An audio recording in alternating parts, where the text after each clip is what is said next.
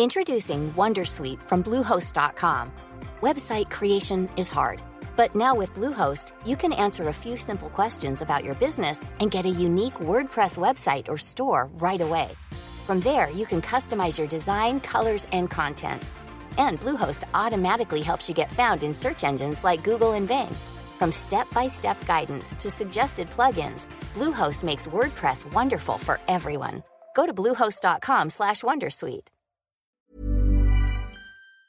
Hello and welcome to My Big Idea, an ASOS podcast. I'm Siam Gorwich and today my guest is Eliza Macon, who runs jewellery brand Elkin London.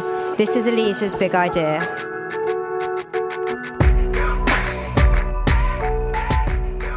Okay, so tell us a bit about your jewellery brand Elkin London.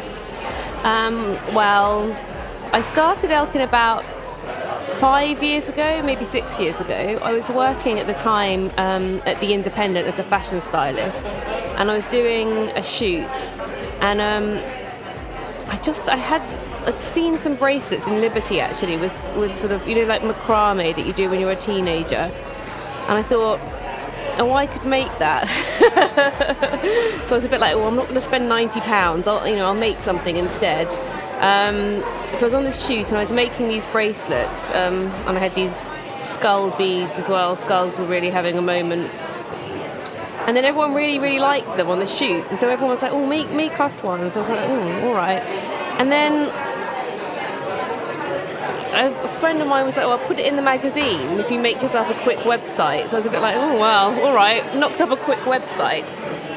And then I think it was the next day I had an email after it went on. I mean, I sold, I think the next day I had sold, I can't even remember how many, but my fingers were literally bleeding from making these things. I sort of had a freak out because I was sort of sending them to, all kinds of places. And then I had a phone call from the buyers at Paul Smith saying, can we get your line sheets and cost prices? And I was just like, okay, Googling everything. They didn't decide. When they met me, they realised I was just like, some woman with a bit of string, and so they didn't buy any of the bracelets.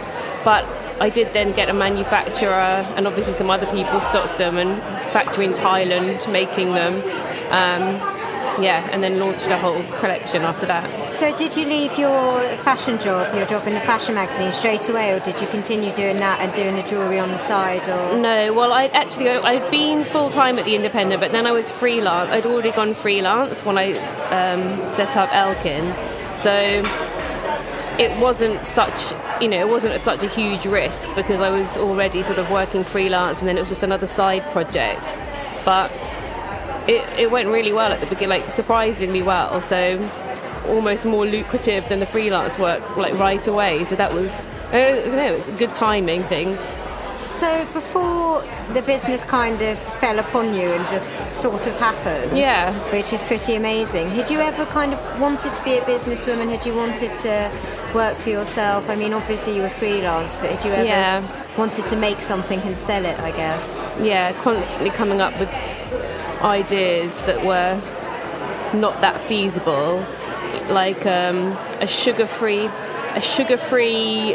swanky chocolate company. Not just sugar-free, but allergy-free. Just saw that they'd opened an allergy-free ice cream parlour in London. I was like, I had that idea 6 years ago to do something like that. Amazing. But obviously I've got no background in cooking, so I was full of really impractical ideas constantly. I really wanted my own company, so it was quite good.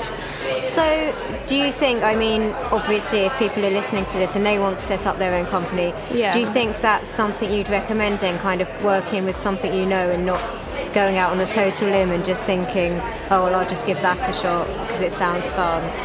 So obviously your background was fashion, so the jewellery thing was a bit more natural. Yeah, well, it was obviously very helpful for me because I had so many good contacts, first of all. I had access to lots of trends, and I was sort of in that world, so it was much easier on every level for me to do that. Lots of people want to set up sort of fashion companies, and it's really, really hard, I think, unless you have some kind of in. And I think contacts are the key. But if it's a different sort of industry, just go, research it. once you start talking to people, go and talk to people who are already doing it, sort of partner. There's a really good Google Hub cafe in Old Street. We'll do like free kind of networking things. Just like meet people who can help you. I think just because you haven't got any experience in it, obviously, you know, don't decide you want to like build a computer if you've never done, got no technological abilities. But if you want to do, you know, something, you know, there's all kinds of really simple ideas that you can make into a company. Do you think that was part of it as well, that you started off with one product? And yeah, I think start simple. Then obviously you have loads of lines now, or a lot more different lines. Yeah, definitely start with something, just test, you know, do something to test the market. I think there was the Innocent Smoothie people when they went and sort of tested it at festivals and asked people for feedback, like yes or no, do you think we should set up a company? Just do something small that's low risk. So it's easy, anyone can set up a website. So you can set up a website, do some promotion, just start with 1 or 2 products, you know, market it as like in as jazzy and creative way as you can, and see if people like it. Because I've had products that I've really liked and no one else has, you know. We'll go, you know, other products that I'm not so sure about, and then suddenly it's just the right moment for them. So it's kind of luck as well, sort of what, you know, if you've got it at exactly the right moment. So I don't know. And also see, you might not like it. You might start doing it and think, oh, you know, everyone thinks working for yourself doesn't really mean working. It means working 7 times more hard than you're used to. So talking of that, what's been the hardest thing for you with running your own business and designing jewellery? Have there been anything you've come up against, you've thought, oh God, I really wasn't expecting that, and it's really... Yeah, lots of things. I think when everything's quite difficult and new, I quite enjoy it. So it's sort of, you know, learning as you go. And I was really lucky that it went really well at the beginning. But I think I'd kind of been lulled into a bit of a false sense of security. So I had lots of people saying yes to me, lots of things going well, and then you sort of, once your product isn't brand new anymore, you've got to think up, you know, you think to yourself, I've done that now, you know, I've started, you know, but it's like you need constant ideas and new products and new ways to market the products, because otherwise people get bored. So I think that was the sort of, you know, when I had the second load of jewellery, and then lots of people who were sort of, you know, it's not such a big story anymore when you're not brand new. And so having then to sort of, you know, take a lot of no's and still want to carry on going, and people will say yes, but lots of people will say no, and it's just a case of, it's hard to sometimes keep your motivation up when you're working really hard and then no one really wants to know, so you're sort of like constantly having to, you know, give yourself little chats in the mirror, like, you know, it's fine, you know, and not take it to heart, and just got to try every avenue and not worry if people say no. And also sometimes don't always believe that no really means no forever, and don't be embarrassed, sort of get over your embarrassment. I think I've had to get over my shame quite a lot. I mean, I have once you get into the swing of it, it's fine, but then you have to sort of keep pushing. Yeah. I think that's been the hardest. It's keeping yourself motivated constantly. Yeah, especially if you're working for yourself. Yeah. Is it just you in the business? Do you have people working for you? Or? I sometimes have other people. Well, I've got a company who does the manufacturing, so I work with them. I do lots of sort of sideways working, so I'll have people who work on it's more sort of working with rather than working for me. And then recently I've had a few pop-up shops where I've sort of created a sort of bigger brand, Elkin House, where I was selling some other jewellery designers' work as well. Rory Dobner, he's a really nice ceramic artist, sells at Liberty. Quite a few kind of interesting, quirky people, and sort of selling them via pop-up shops at the same time as Elkin, and just taking a much smaller cut. Actually, that's another thing that's been tough and interesting is, you know, before you start, you have to really work, you know, it all boils down to the figures at the end of the day. So no matter how good your idea is, you do have to check it's viable. And, you know, I didn't realise that there's structures about, you can't just make up a price. Well, you can if you want to sell it online, you know, just on your own. But if you want to sell wholesale to people, you know, there's a structure in pricing, and so you have to, you know, times everything by a certain amount to cover everyone's cut. And is that so? That's something you've kind of learned along the way. Well, I learned that right at the beginning because I was dealing with buyers. But yeah, I think you could have a rude awakening if you're sort of, if you double the cost price to sell online and then you try and sell to someone else and you realise, no, because they've got to make it, to make any money, you're going to have to. Course. And it's different for every industry as well, the margins. So. Yeah. So do you have an accountant you work with, or are you doing all of that yourself? I have an accountant I speak to, but I do all the accounts myself, which is fun. Not fun.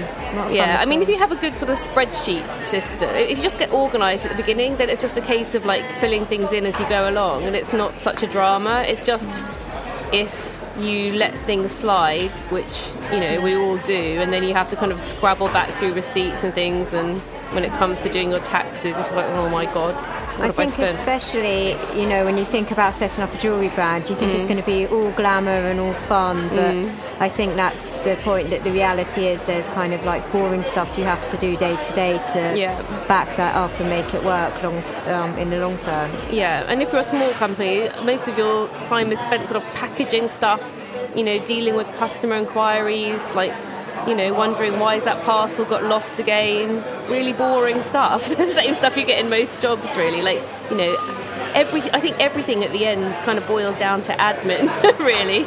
So you'll still get all of that as well. And is there anything that, we've sort of covered it a bit, but is there anything now that you wish you'd have known when you were first starting out and when you first set up the brand or started working for yourself?